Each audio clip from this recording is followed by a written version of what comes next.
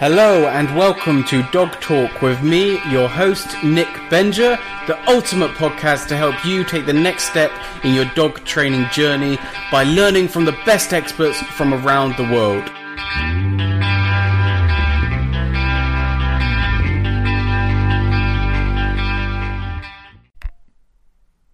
Hey, welcome to today's podcast. Don't forget to join us over on Facebook to get involved in the discussion after you've listened. The group you need to join to do that is called Dog Talk with Nick Benger Podcast Discussion Group. Head over there and find out why the fans of the show are now starting to be referred to as the baby eaters, which I think is hilarious and way less dark than it sounds, I promise.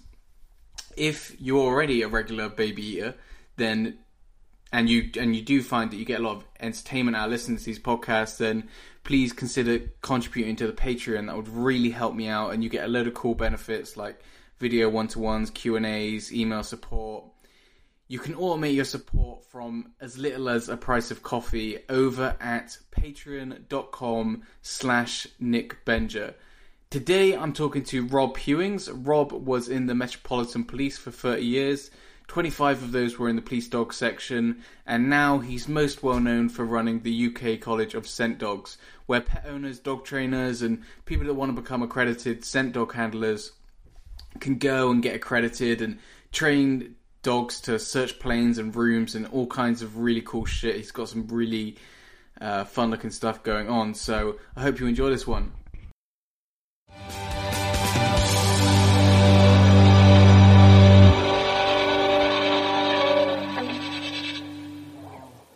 So how did you end up going from Wales to Metropolitan Police, right? Army, and when I was in Aldershot, I walked past the Metropolitan Police recruiting caravan and saw the difference in pay scales. Oh, wow. Money. Okay, so were you a dog trainer in the army then? No.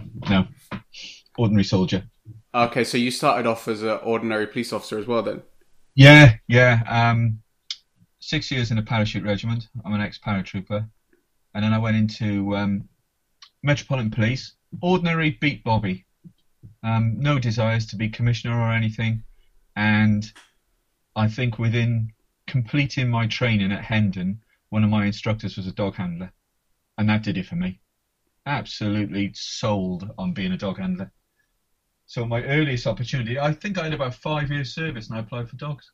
Oh wow, cool. So from what I've heard, it's really difficult to get into the dog sections, isn't it? Yeah, still you have to jump through many hoops of fire. I think I could have been lucky with a bit of old boys network and regimental ties. So did you have to do your degree to get into that job, or did you just do it on top? No, not at all, Nick. I'd been in a dog section, I would say, 16 years, and loved the dog school. Absolutely loved the dog school. So whenever I went to the dog school to see the PCs doing full-time dog training, they're ex-dog handlers, obviously, and then you go into full-time dog training at the Met Police Dog School, I had to apply. And then one day on my trainer's course, and that's about 2006, I said to the instructor, how and why? I'm a bit of a how guy, a bit of a why monster, really. And I asked the instructor, why is it doing that? Why are some of the dogs acting differently to the same behaviour, but the same training? And he basically said, great question, go and find out. Okay. So I did. I filled out some application forms as a mature learner. No O-levels, no A-levels, a scraggy old copper, and ended up at Bishop Burton. Oh, nice. Got taken under the wing of, as them was, the Witches of Eastwick, I used to call them, which was, you'll know Marion. Yeah, I know Marion, yeah. She was my lifesaver, I'll be honest with you. She taught me how to write academically. Linda Taylor. Yeah, I know Linda. Super wonderful dog trainer. And Pauline Jackson was the three of them. I know of Pauline, but she wasn't one of my lecturers, unfortunately. Yeah, and those three, life-changing. Bearing in mind I come from a force-based, as in punishment-based dog training establishment. We do the police do use positive reinforcement, but back then I was talking about how you would get there, and you would use punishment to get there and then reward the dog at the end with a ball. But I am going back some years, and to have all those beliefs that I'd picked up over 15, 16 years of professional dog handling then completely changed at Bishop Burton. Completely changed. Has that changed in the police now? Yes, yeah, very much so. Positive reinforcement is coming in very, very strongly. Encouraged, the officers are encouraged to go out and find their own research and take on courses as much as they possibly can. Yeah, it is. There's still very much an entrenched community in the police, but that's the police generally, as is the military. They tend to learn from each other, not from outside agencies. That's interesting, isn't it? Because, and actually, is it the same in the army then? Is it becoming more positive reinforcement, or is it still a bit old school? Absolutely no idea about the dog section in the army. Okay, no worries. I've done a couple of bite seminars at Melton Mowbray, and they seemed very, very positive reinforcement. Okay, so with the police, is it like that across the board, or does it vary between, what would you call it, counties or groups? There's a police officer I'll mention by the name of Guy Williams, who sets up the impact seminars, and Guy is Avon and Somerset. Oh, there you go. That's nice. That's yeah, it is from your neck of the woods. Yeah, definitely. He is so pro positive reinforcement. The lad's a genius. I really got a lot of time for him. Really nice guy. Great with people. Great with dogs. And it's officers like that. And there are a lot of them in the police. But we love our dogs. But there's officers like Guy that will take things even more forward and break out of that entrenched community that they're involved in at the minute. That's so important in any kind of community, isn't it? That you have those people that are innovating and, changing things. It's interesting that you say that, though, because I don't know, and I've never been involved in the police or the military or anything, so my exposure is tiny. But when you see photos from other countries, like I'm particularly thinking of America here, like you still see dogs with like prong collars on and all that kind of thing. So that's really interesting. I think some of the people that are listening to this that are American are going to be a bit mind blown by that, because I think there's still quite an attitude over there that for that kind of work you do need to use heavy punishment. Absolutely, I couldn't agree with more, Nick. I was lucky enough to go to America, to California, to study assistance dog training for 3 months. And I just a passing conversation with another dog trainer, and that dog trainer actually told me, I cannot believe it, Rob, I cannot believe you're a police officer, you have trained patrol street dogs how to bite people, and you do not use a prong collar or an e-collar. And I was saying, it's a simple method. And then when I sat down and explained that what does a dog prefer more than a bite? Another bite, and how you can manipulate the dog off one sleeve onto another and then throw in some control, a little bit of basic dog training thrown in as well. Honestly, it was the Philadelphia police officer thought I was revolutionary. It's funny, isn't it? But yeah. So you started off in the army. You went to the police, then you started working at the dog school, but then didn't you end up quite high up in running the dog school? No. Always a PC. Okay. The dog school's run by an inspector. I've always been a PC all the way through. So despite me having now a great list of academic qualifications, my rank was always a PC. And the instructions side of it is done by police officers. So always a PC and really enjoying the instruction. Okay, so it sounds like you loved that job. So why did you end up going to creating your own college of scent dogs? 30 years, Nick. 30 years service. And I can remember sitting in my office looking around, and I did my master's degree at Middlesex University, and I did my doctorate at Sunderland University, and was very much involved in self-reflection, as you can imagine, going through this kind of educational journey. Involved in self-reflection and sitting there and looking and thinking to myself, I've done 30 years, I've had a great, fantastic time, met some great people, and I found myself doing the same thing time and time again. And I thought it was about time, 30 years, time to retire. I retired and took on the challenge of the UK College of Scent Detection. I just felt the time was right. I'd given as much as I could give to the police, and I wanted to go on and do exciting things for myself. For the first time, take on a business myself and see where we could go with that. Yeah, I imagine that's quite daunting, isn't it? Because that's a hell of a change. Terrifying. Absolutely terrifying. I've been let out of an institution. Come on, let's be honest. I've even been told what to wear every day. What time to turn up to work, what to wear, how to train, when to write lesson plans, when to do administration, when not to do administration, when to train the dogs, where to go.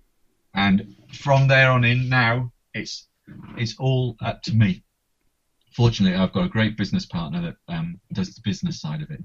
But yeah, it is absolutely terrifying. I'm sure I could start my own community of practice with people that have come out of big institutions and are now working on their own.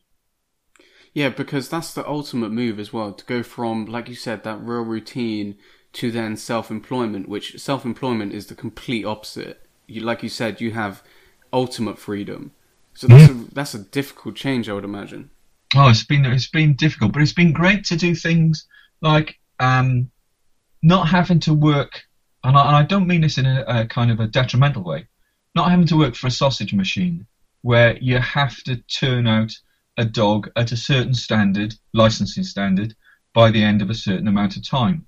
And if things don't go so well, of course, we haven't got and it's a bad word, I think I'm picking a bad word here, we haven't got the confidence to try new methods because they might not work, so your system might fall to pieces. You may not get the dogs out at a particular time. So which is why I was saying we were doing the same thing and again and again and again, and to be professional about it, if a dog wasn't up to standard, we would just change the dog for another one. Yeah, absolutely. Now, what kind of percentage is there? How many dogs make it? Oh, the Met. I can only speak for the Metropolitan Police. They run their own breeding program, and their police shepherds, they're street dogs, they're German shepherds, are nigh on perfect, 99%. The spaniels, the labradors, probably a little bit less, maybe around about 85%. Okay. So those methods are proven and they work until something goes a bit wrong. And of course, if you use the same training methodology time and time again, when you have to employ a different methodology, you're not going to have that depth of knowledge, are you? You're not going to have that education that I believe is all important. So do they not take dogs from other breeders then? They do, but the Met very, very rarely, because the Met run their own breeding program. Oh, okay. Is that, I would imagine, is that different between forces then? Yeah, very much so. The Met are lucky. Yeah, sure. Great big establishment. I'd love to say lots of money coming in, but I never knew about the finance side of it. Do they send dogs around the country then, or do they just... Yeah, they do. Oh, awesome. So what's your preference then for scent dogs? Like you mentioned there, German Shepherds, Labradors, Spaniels. Obviously, you've got a cockapoo at the moment, which is a real contradiction. Great dog. Great challenge. That's testing my knowledge, I'll be honest with you. Okay, let's go back to scent. Traditionally, in this country, I think my favourite dog, my favourite working dog I've seen work is a Sprocker, a Cocker Springer Cross. Absolutely wonderful dogs.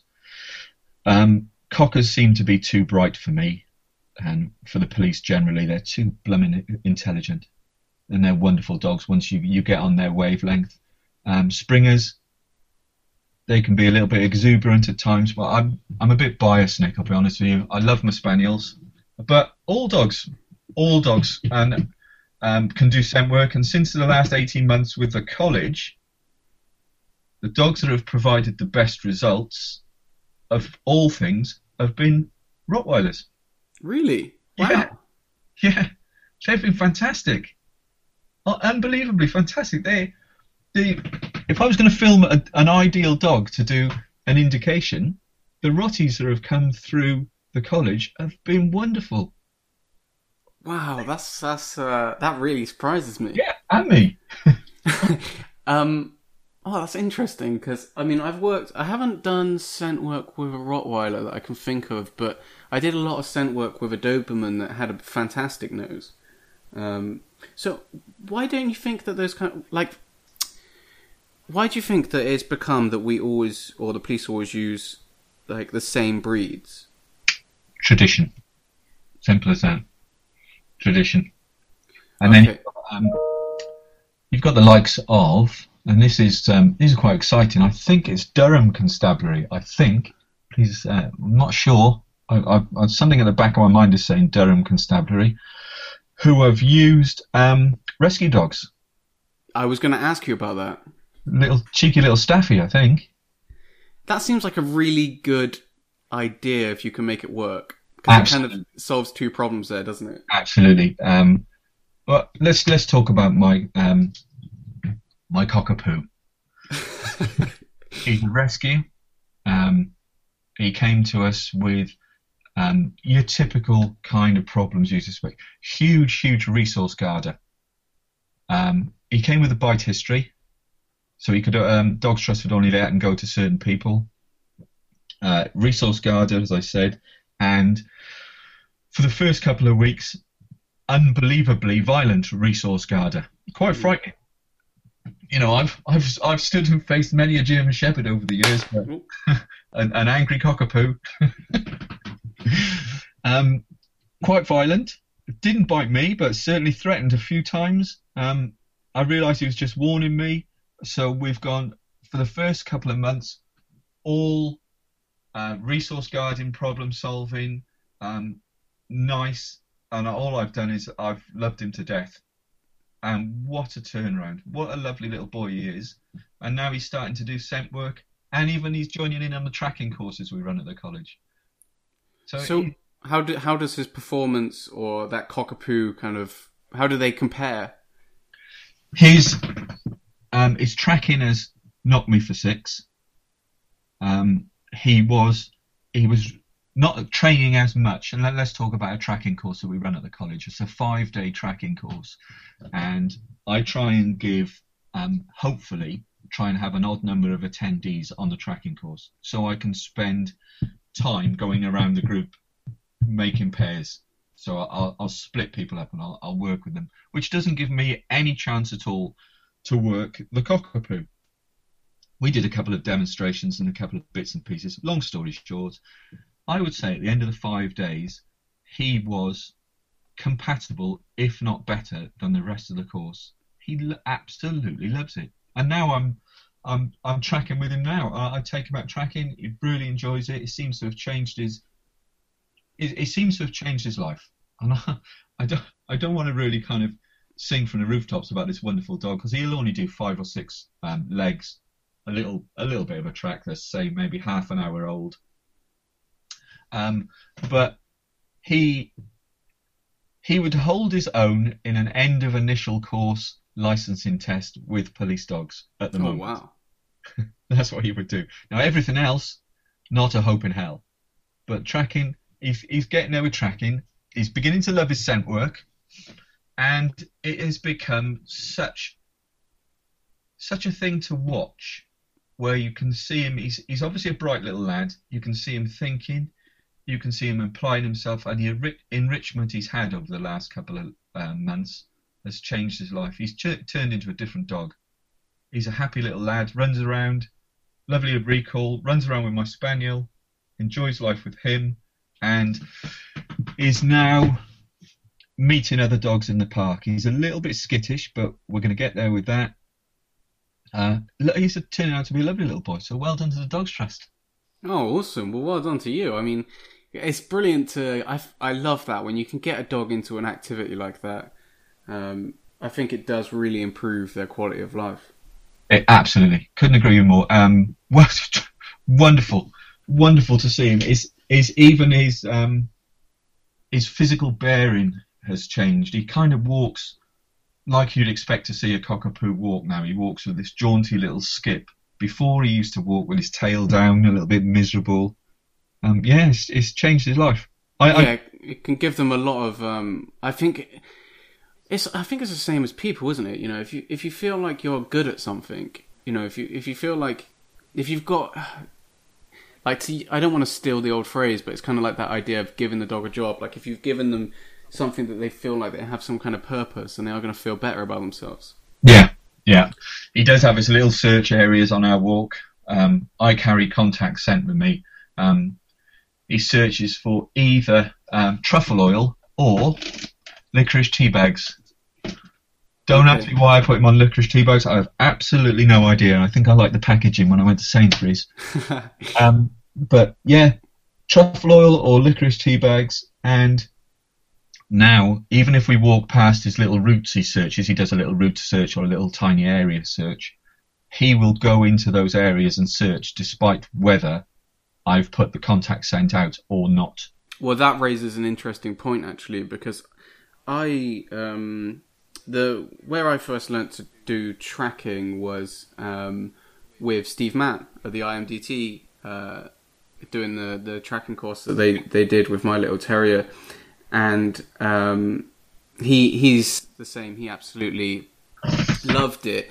So since then, I've been using what I think is probably quite an older method, but it worked brilliantly with my little dog, which is to start off with like a food trail and then fade the food out. Yeah. And a lot of the time people ask me about that, a little bit dubious about how easy it's going to be to fade the food out. But I find that once they start to understand the game and they start to enjoy it, I see it over and over again that the dogs sometimes won't even eat the food because they're enjoying the tracking so much they'd rather just carry on.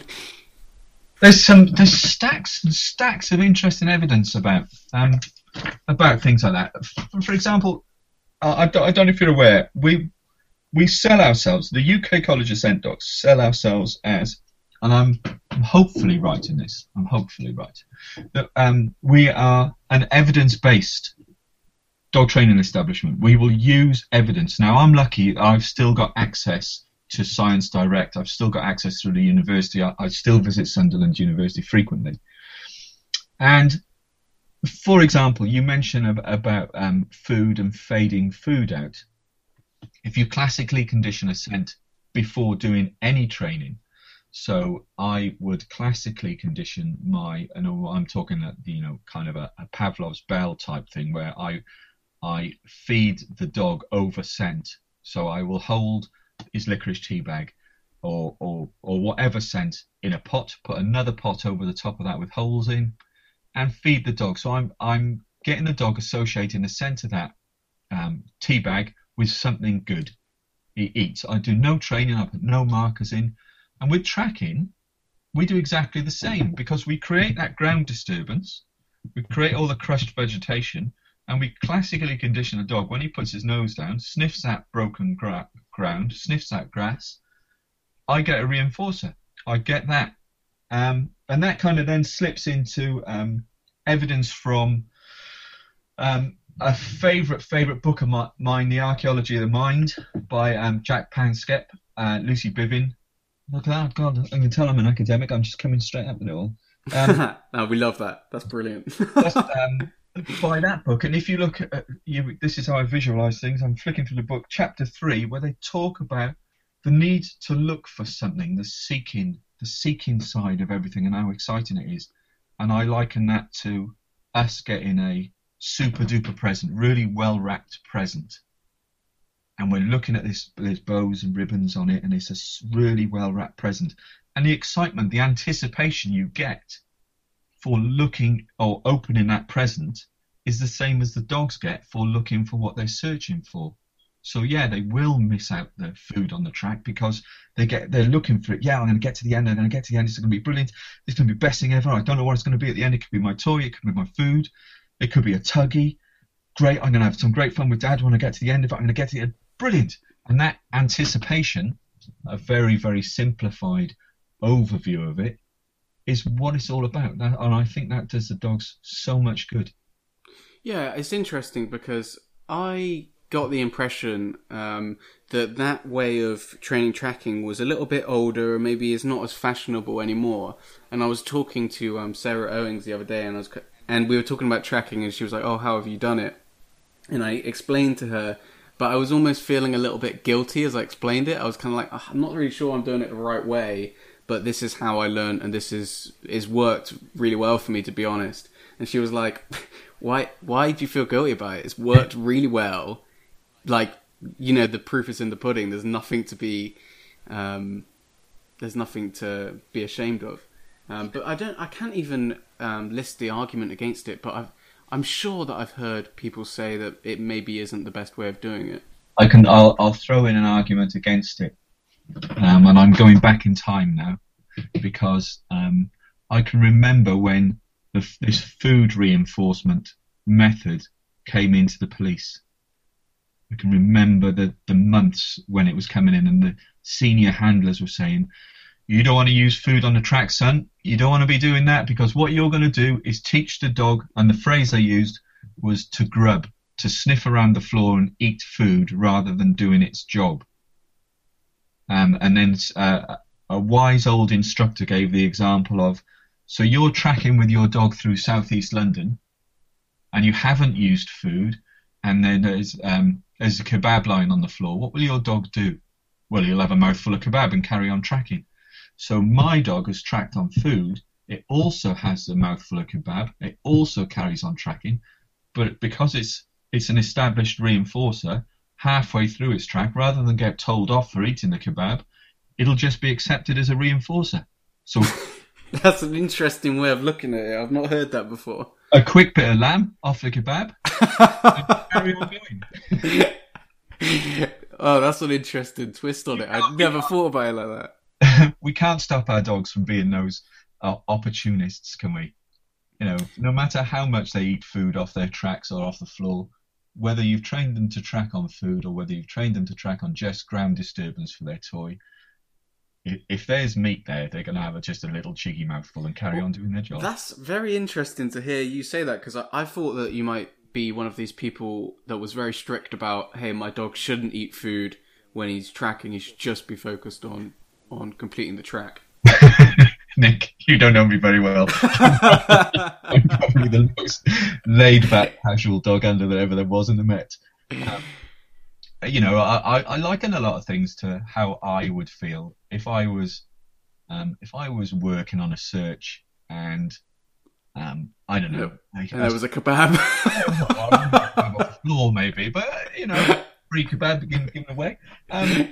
We're visual, aren't we? If there was something whilst I was searching and I thought, oh hello, have a look at that. As our unwelt, our surroundings is visual. So if something attracts my eye, I don't know. I'm a great motorcyclist. Whilst I'm searching for a bad guy, if there was a vintage Triumph motorcycle in an illuminated garage, I'd have a look inside and think, oh god, look at that, isn't that nice? So what's wrong with our dogs stopping for a few seconds and having a sniff of maybe that kebab, or having a little sniff of what's been going on the floor, and then you say, come on son, let's carry on with the work. Okay dad, I'm with you. Carry on working, rather than don't be eating that kebab on the floor. Stop doing that. Don't do this. Don't do that. I wouldn't like anybody if I was working and kept on at me like that. If I want to look at a vintage motorcycle or something else, I will. But I'll carry on working. So yeah, that's how I was with my dogs. I would let them have a few seconds of doing dog stuff, and then we carry on searching. I figure this must be different with scent work, where you're searching people's houses, because obviously you don't want them just kind of like raiding the cupboards when they're looking for.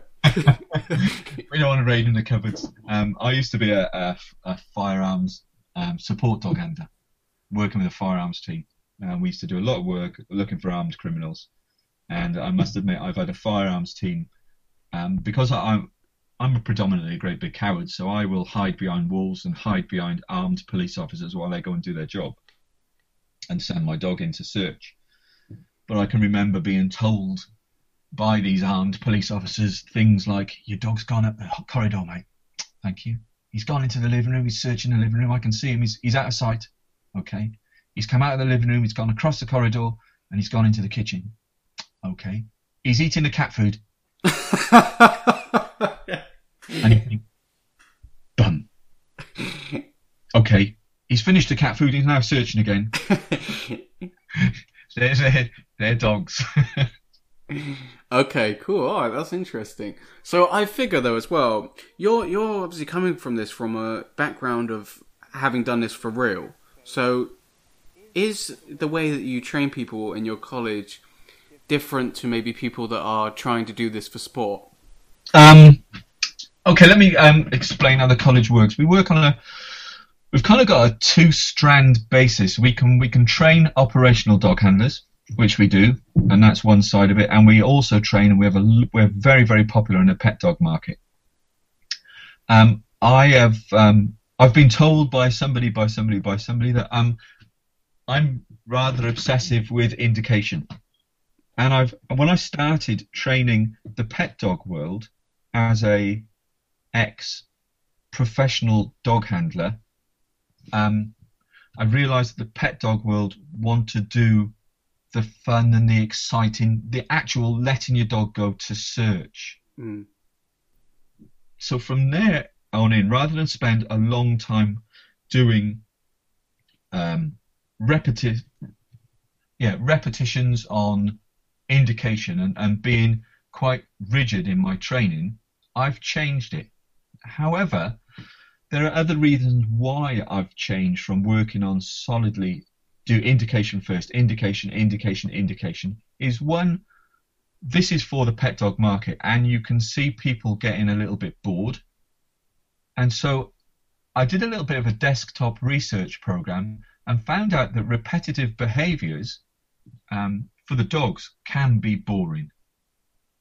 I'm thinking now we're talking about repetitive behaviors with the dog, kind of a Keller-Breland effect. If I continue doing positive reinforcement with this dog and the same thing all the time, he may learn that, no challenges, get bored and go back to his instinctive behaviors. And so if you read any work by Stephen Lindsay, there's an interesting, and he wrote 3 volumes. Now I'm trying to remember which one. I can't. But one of his volumes talks about the Breland effect and how dogs would rather do what they're programmed to do, i.e. search, rather than do the boring repetitions. So working closely in the pet dog market, carrying out some desktop research about instinctive drifts and what Keller-Breland was talking about all those years ago, it has made me change my lesson plans and the way we train at the college. We do a little bit of indication and we use a kind of a pre-mac principle. If you do a 1-second indication, you can do a 5-pot search to your next indication, which could be 2 seconds. And then you could do a 7-pot search to your next indication. So we're reinforcing the dog's indication with Panskept seeking, and we're also letting the dog handler, the pet dog trainer, see this progression of their dog, which is why they're there. They're there to do search, aren't they? And not have this stone bonker absolute indication that I was obsessed with when I was a police dog trainer. Is that different between the working dogs and the pet dogs? I would say it would be different with the training methodology. As I said before, we tended to work to one training methodology, and if your dog didn't fit in with that, we'd get another dog. Now, you can't do that in the pet world, obviously. So working with the pet dog industry has completely changed the way I would train now. If I went back, if I could rewind the clocks and I went back to the police dog school, I would try my best, probably be unsuccessful because I'd be outnumbered 14-1, but I would change the way I train scent. And that's all learnt from training pet dog trainers over the last 18 months. It's been a fantastic learning journey. That's really interesting because I know that a lot of the scent courses will spend months training the indication before really even messing with the searching stuff. Yep. But what I found, and I've I don't know if you know, I'm behind this window that's open on my screen is I'm just reviewing chapter 5 of my search book. It's my original manuscript has come back from the publishers, and we're just going through it, and it should be published very, very shortly. But I've changed chapter 5 for this very reason, because I've learned so much from the pet dog market and how it affects the esteem of the person. Seeing their dog have a little 4 or 5 pot search is so rewarding for me to see the people enjoying it as much as the dogs, and the dog's not doing that same repetitive behaviour. You'll work on indication first.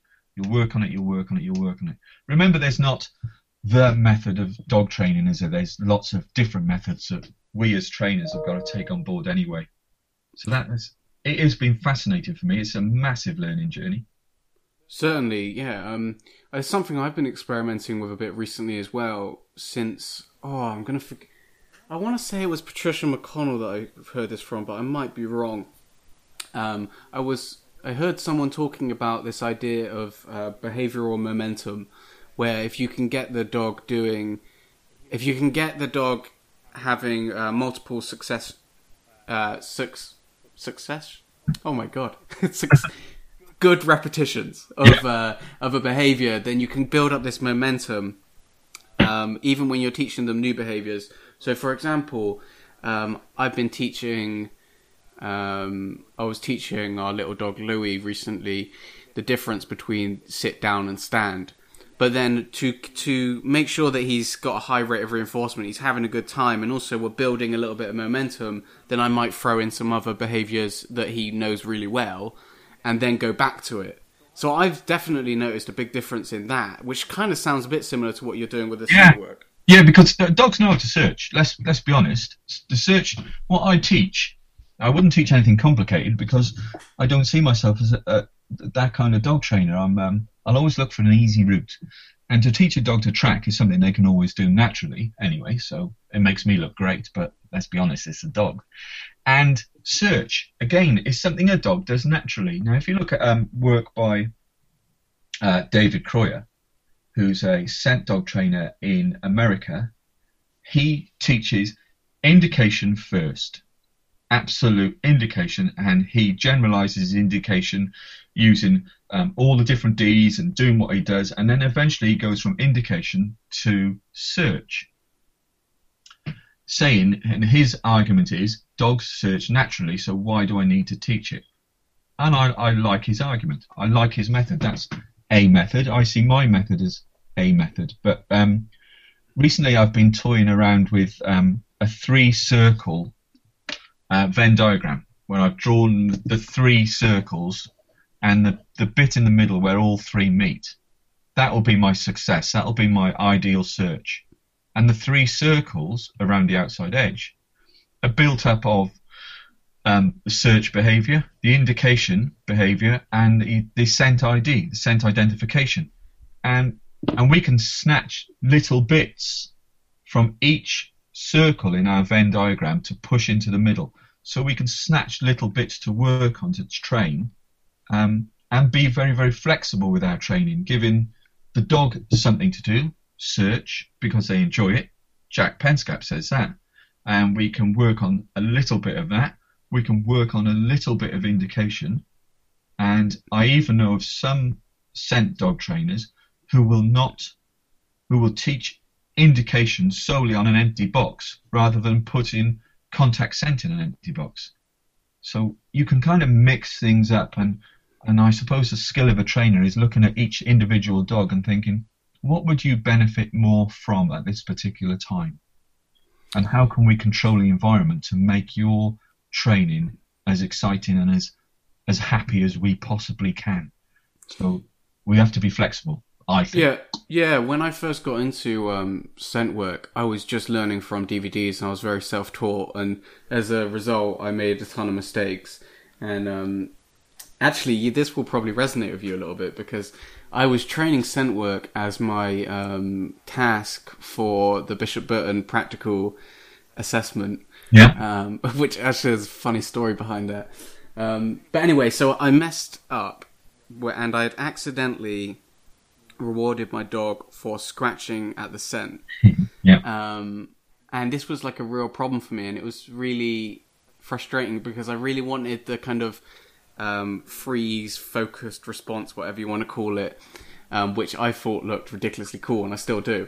So it was kind of a personal thing that had irritated me a little bit, and one of the moments that really clicked for me was when I was talking to Mustafa from the IMDT, and he was saying about it that you have to either control the dog or you have to control the reinforcement.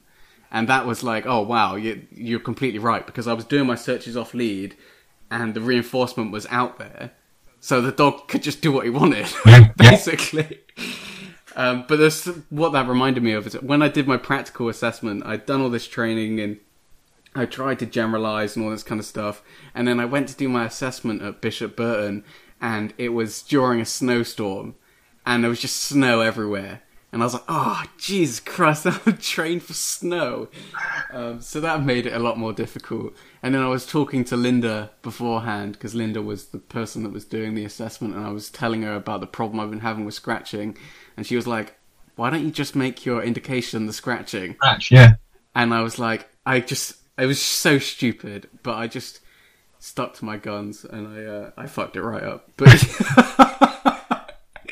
I should have taken her advice. Yeah. I had to do assistance dog stuff for my. I can remember sitting in the classroom, and there were Linda, Marion, and Pauline sitting out and saying, "Right, Rob, what are you going to do? Tracking, please. No, can't do tracking. You've done it professionally. Oh, scent work. No, can't do scent work. Obedience. No, you can't do obedience. Agility. No, you've done all these professionally. You can't do any of these. Shuts and stuff. No." And I was really running out of things. And then we're talking about first year Bishop, and I didn't have a clue what was going on. Unbeknown to me, Linda, Marion, and Pauline had made a plan that they were going to refuse everything that I suggested until I got to the stage where I just said, "Well, dancing with dogs?" They just wanted to see you dance for all they wanted to see me make complete and utter fool of myself. But, I was sitting alongside a hearing dogs trainer, and she said, "Do some hearing dogs work." And so that was, you could probably tell by the tone of my voice in the classroom on the day where I went, "Something from hearing dogs? Yeah, Rob, brilliant. 3 behaviours." So basically, I did a deal with my hearing dogs instructor because she was doing search person as hers. So we swapped lesson plans. And if this goes out public now to Marion, she'll go absolutely nuts. You must have some really memorable stories and times from working in the police. Are there any searches or incidents that really stick out? Cool. Trouble and mischief. My dog got me into so much trouble. But the one thing he did do, Scooby was my shepherd that I think he was about my 3rd or 4th German shepherd, and by then I'd become more experienced. So I think Scooby was my better police dog. He was good at his job. We came to an agreement that I would drive Scooby to work, and he wouldn't get angry with me. I think that's the understanding that me and Scoob had. But I can remember one. Scooby was scared of the water. My spaniel would jump in the water and swim. Scoob would sit on the side and watch him. He was terrified of water, absolutely terrified. But one day we got called to a series of robberies that had taken place. I remember it well. It was a series of quite violent robberies that took place on a train. And the police stopped the train at a particular station. We didn't know this was going on at the moment. As you can imagine, I'm just driving around the streets of southeast London in my van. They took the robber off the train, who then broke a police officer's cheekbone. He was wearing a knuckle duster and he had his hands in his pockets so you couldn't see him. He ran away from the officer. They called the dog section. Cut a long story short, we searched a park, which ended up at the entrance to a storm drain, where the water was about ankle deep coming out of this storm drain, and we had to myself and my colleague had to bend over to get into this storm drain. Scooby ran down to the storm drain, and I thought, if that dog's got his paws wet, there must be a good reason why he's going down the storm drain. So we followed him down the storm drain, and the storm drain was getting smaller and smaller and smaller. So now we were walking bent over into the darkness. The dog was still ahead of us. I lit the dog up with my torch, and I could see him trying to climb into an out kind of drain where stuff was flowing out. The sewerage water was flowing out, and Scooby was on his hind legs trying to get into this hole. So we lifted him up, put him in there, and my colleague and I are now underground having to crawl along this hall with my body armour scraping the top of the tunnel, and I'm on my hands and knees, and it is a drain in southeast London. So there's no prices for guessing the little things that were floating towards us as well. It was stinking, and the dog was still working in front of us, still working. He went down, he did a couple of rights and lefts, and it ended up into a big area where he leapt out into the big area, barked, he'd found the suspect attacked the dog bit the suspect, and now the suspect was drowning my dog. They were both gone underwater. He was forcing the dog's head underwater, obviously using my best and my safest self-defense technique. I managed to say to the person, stop drowning my dog to death. I'm in the darkness, so I'm allowed a little bit of poetic license. I think nobody could see me. My colleague and I managed to handcuff this guy, control him, arrest him. On the way out, again, we had to go out the way we came in. Oh, Jesus Christ. Scooby then stopped, and I kid you not, he stopped. He submerged his head further into the water. I kind of looked at him, shone my torch through as best I could through the water. We're now crawling on our hands and knees. Scooby had picked up a purse and a mobile phone from the robbery that the guy had done on the train, and he'd hidden the mobile phone and the purse got rid of the property because he knew the police were after him. We got him out of the sewerage. We were stinking, Nick. I had lumps of some stuff you'd expect to see floating around in a sewerage, tucked in my shirt, down in my trap. We were absolutely filthy, stinking, rotten, dirty.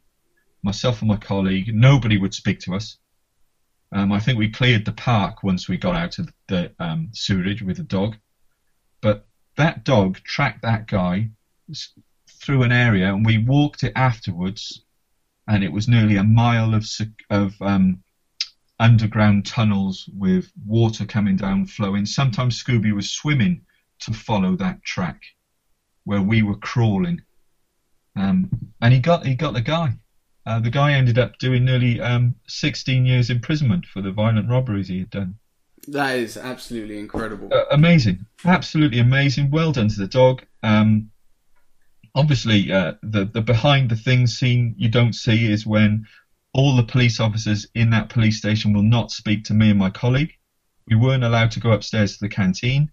We weren't allowed to go anywhere other than the custody suite until we got into the back of the police van, because they realised we both needed to go to the hospital for tetanus jabs and whatever else other nasty things we could have picked up in the sewerage. It was stinking rotten. They had to clean out the van after they took myself and my colleague to the hospital, and the suspect had to go to the hospital as well to have his jabs. And I think that's when the police-suspect relationship was improved greatly, because I don't think any of us really wanted to go to the hospital for injections. Oh, Jesus Christ, what a story. That was incredible. So Scoob did well. He won something called Action Dog of the Year for that, so that was a very good award. There are loads of other things, but most of it, because of my sense of humour, is funny stupidity and daft things that those dogs have done. Well, that's a brilliant story.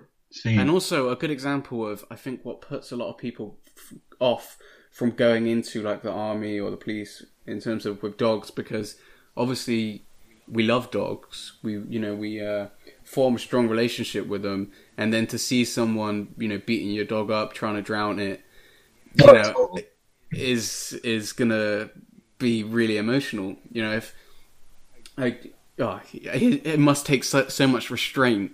It does. But things happen. I've been questioned many a time, and this is how my mind works.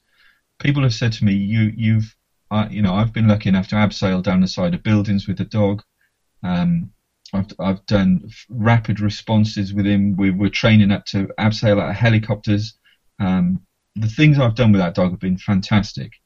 But people are saying, why are you sending it? Why are you prepared to send your dog into an armed situation to find a guy who could have a gun?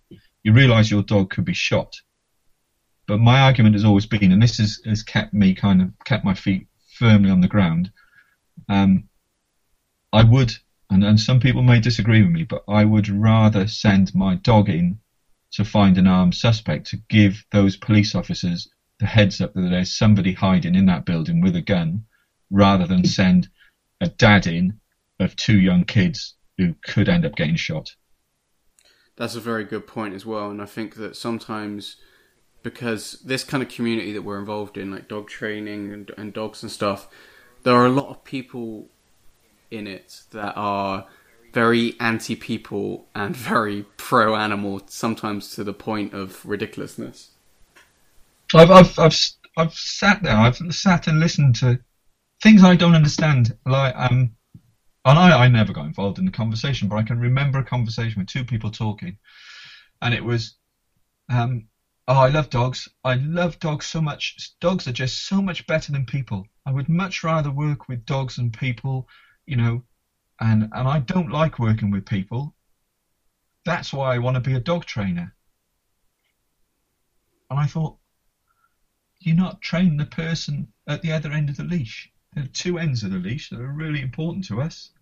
Being able to talk to the person and teach the person, and being able to tell the person how to deal with their dog. So I don't know how you can not be a people person in this fantastic job of ours. Well, I think that is a big flaw with a lot of people that go into this industry and become dog trainers, is they don't realise that essentially it's a coaching job. Yeah. Essentially, you are coaching people, and the best dog trainers are the people that are good at coaching people as well as training dogs. It's like that book, my go-to book. It's probably my go-to book because it's got pictures in, and that's How to Coach People to Train Their Dogs by Terry Ryan. It's kind of got a cartoon on the front. I'm coaching people to train their dogs, and that book, all right, it's a little bit dated now, but that is my go-to book. As much as I probably shouldn't admit it, but it's my go-to book because it's full of pictures and fun, and it gets my enthusiasm going before I can go and do a lesson, because sometimes you need a boost, don't you? Sometimes you need a boost, although people will argue that my enthusiasm far outweighs my professionalism anyway. And I'm lucky enough to just love my job, and it's as simple as that. So do you love coaching people, or is it more about the dogs for you? You got me. I think I'm one of those very, very lucky people. Oh, I would say, no, I'm not going to go for a 50-50. I would go for more people than the dog. When I was a dog handler, I loved training my dogs. But now the reinforcement I get from guiding, coaching and instructing people to guide, coach and instruct their dog. So I'm seeing the dog work as a kind of a third person through their handler from me, and I know that that's working. But the reinforcement you get from watching the person succeed with their dog is fantastic. So I will go for people. The person. When the person, I'm lucky enough, I've got aeroplanes at our training place where we train from, and when that person searches the upper floor of a Boeing 747 jet and finds gun oil, truffle oil, even licorice tea bags, when that person finds that thing with their dog doing a stone bock, and I will only say 3 to 5 second indication, and they kind of turn around and look at you as the instructor, going, "I found something on an airplane. It's like the best thing ever. Rob. Look. That worth every penny." Yeah, I meant to ask you that as well. How the hell are you searching planes? You know, we see these photos and it's like, Jesus Christ, like, you must have some connections, Rob. Very, very lucky.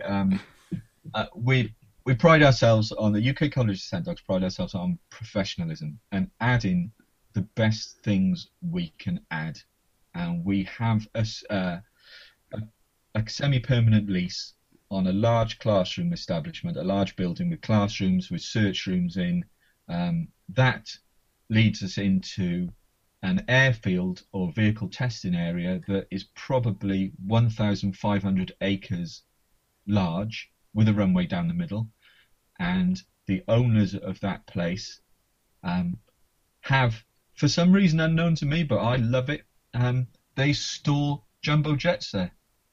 So there are 3 or 4 jumbo jets we can search. There are post-war and Cold War planes knocking about that we can search. We can track on the Land Rover off-road vehicle testing site if it's safe to do so. We can track through fields, over go-kart tracks, over runways, provided it's safe and it's all booked up, which it is. We work in partnership with Brundingthorpe Vehicle Testing Ground. They have been probably the most welcoming people for a whole load of dog trainers.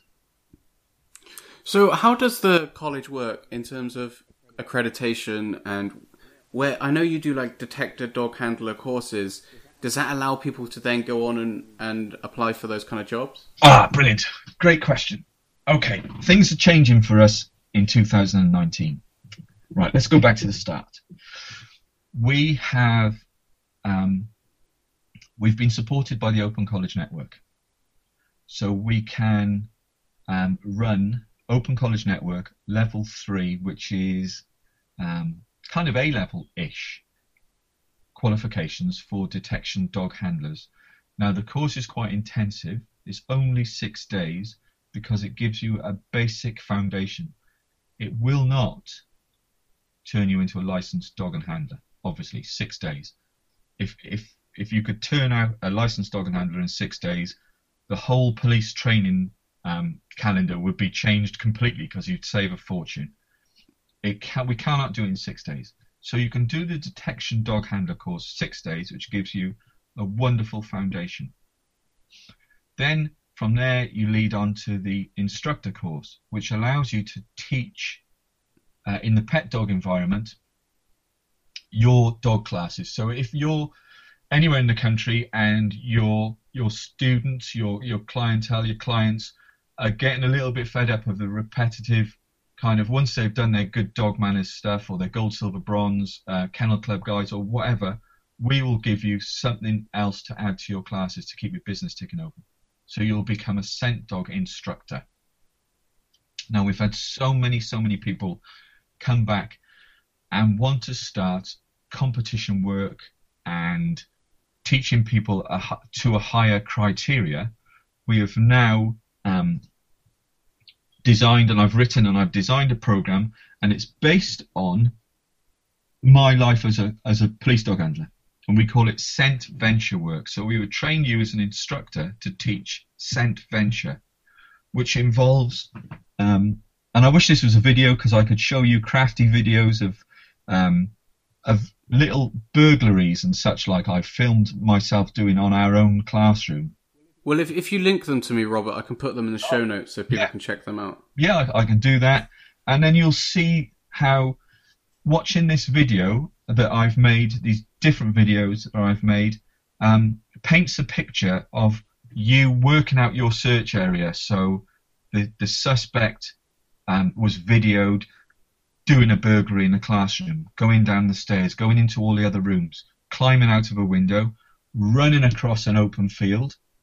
So now you've got your dog where you could go to that window where that suspect has dropped out and start a track, where you could find some evidence, and this is all set up, all planned by us, where you can find some evidence that will lead you to different search areas. And we're writing this course in order for you to use tracking, any kind of nose work, any kind of search work, where your dog will enjoy and you can get points for doing these searches. And you have to go through sewage pipes. Nick, I had to, so why can't you? But everything's based on what I've kind of done over the years. To add a little bit more fun and more excitement, we tried it out on our last detection dog handler course with some very experienced pet dog instructors, and they loved it. They loved it so much they want to sell this to their classes. So we're going to hold advanced courses where we're going to teach and train and get on board the UK college ambassadors who can spread themselves amongst the country. We've got these different ambassadors who are very, very interested in setting this up and including that. So that's our pet dog market. As a result of more and more people asking what to do, now I can't go into too much detail about this because we're in negotiation with a couple of very, very large companies.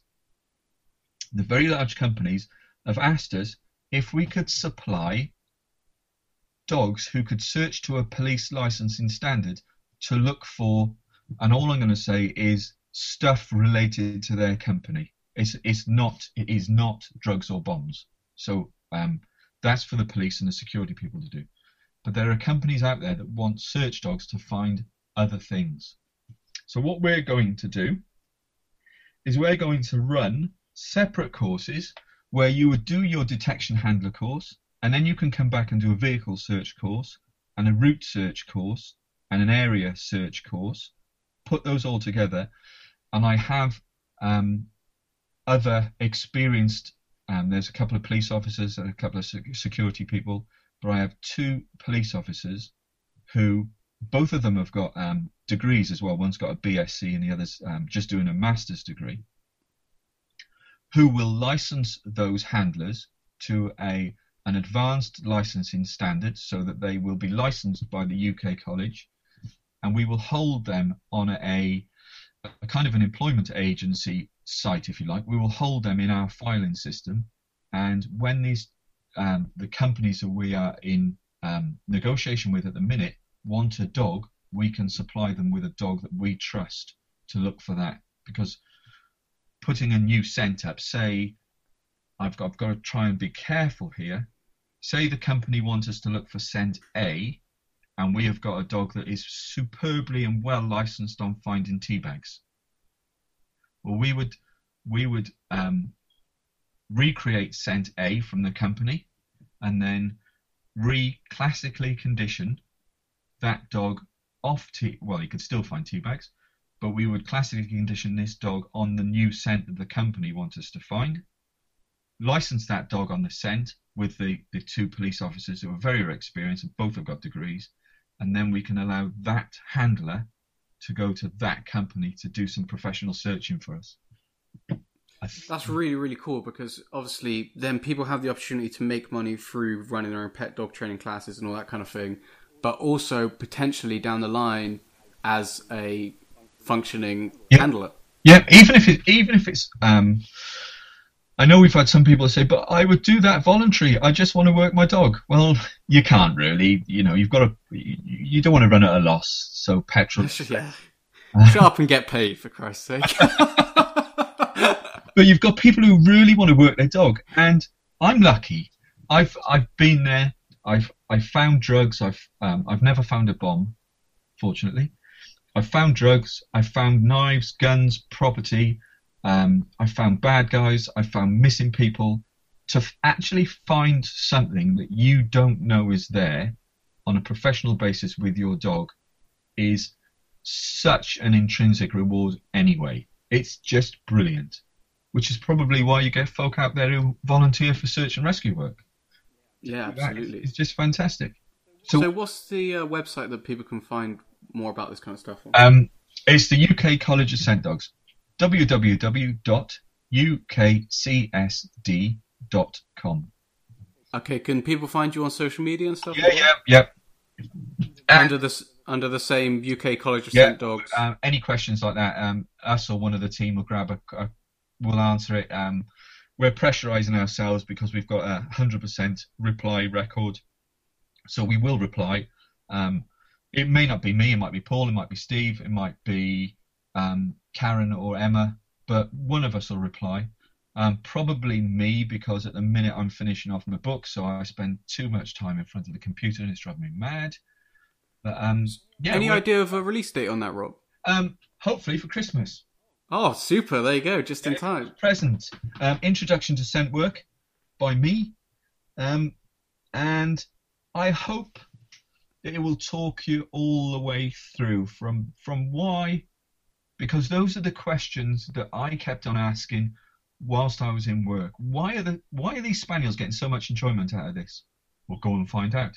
Well, I have, and the pleasure a dog gets from scent work is what I've written in my book. I think I've got 2 or 3 chapters just talking about the seeking and why actually wanting is better than having. I'm sounding like my mum now. My mum used to say that to me loads of times. And all that, the behind the scenes things. And then I think from chapter 1, 2 and 3 is the behind the scenes, how, what and why.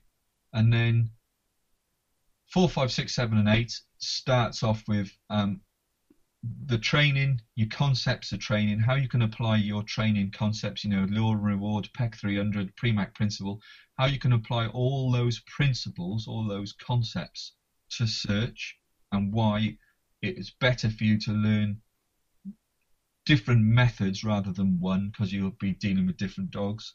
And then I go on to talk about creating a scent studio, making your own scent studio with pots and pipes and pasting tables and everything else I've used over the years. I'm going to give all those secrets away. That's all coming out, so it'll be like a little bit of a DIY book as well. And then Brilliant. How to start off with classically conditioning the scent, and then going on from classically conditioning to steal a method off a great friend of mine, a guy called Steve White, who's an American police dog trainer, and go through choice games. People might want to end it at choice games.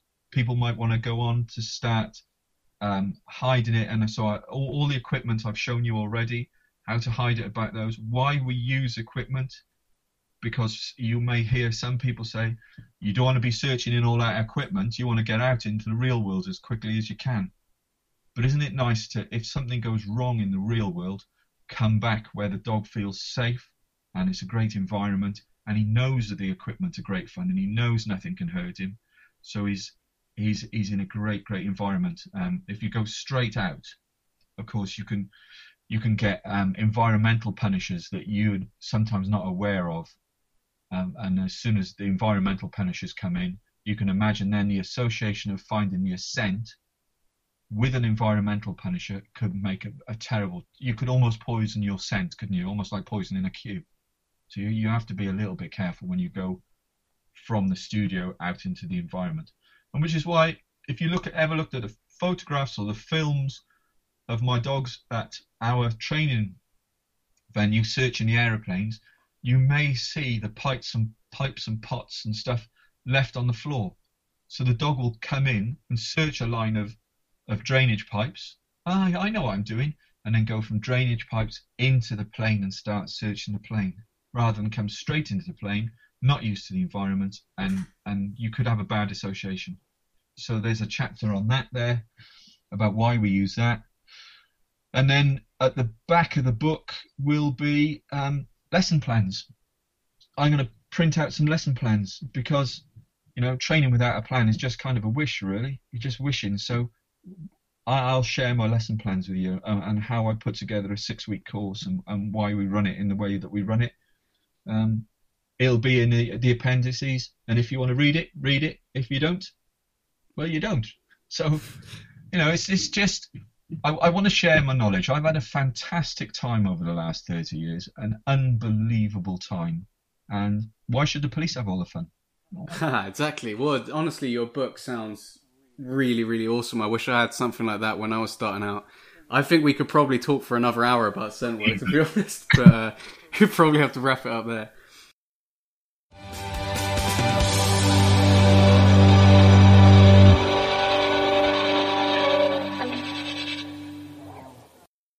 Before you go, just a few things I'd like to run over. I've recently started experimenting with Patreon. Patreon is a platform which allows fans to donate money to the things that they love, from comics to music to podcasts like this one. It allows people like me that put a lot of time into creating content for people to enjoy, to monetize that so that we can continue to do that and continue to improve it with the funding it provides. However, it's better than that. I'm not just asking you for your money. You're going to get a whole load of benefits, from Q&As to email support. It just depends on how much you decide to go in, really. We can even end up doing video one-to-ones, which would be really cool to get a chance to speak to some of you and go over the problems that you're actually having with your dogs. Of course, you'll be able to do that in the Q&As as well. So if you are enjoying this podcast and you want to donate and you want to do that, then I would really, really appreciate that. So you can do that over at patreon.com/NickBenger. You can also join our podcast discussion group on Facebook, where we talk about the podcast and you can ask questions that you might have about the podcast, and hopefully we can do our best to answer them. We can discuss scent work, we can discuss police dogs. There's so much that Rob touched on that would be really cool to have some back and forth on. So if you want to join the discussion group, then just search on Facebook for Dog Talk with Nick Benger podcast discussion group and ask to join, and I'll accept you. As always, if you want to grab the show notes for this episode as well, then just head over to nickbenger.com/Rob-Hewings. That's it, guys. See ya.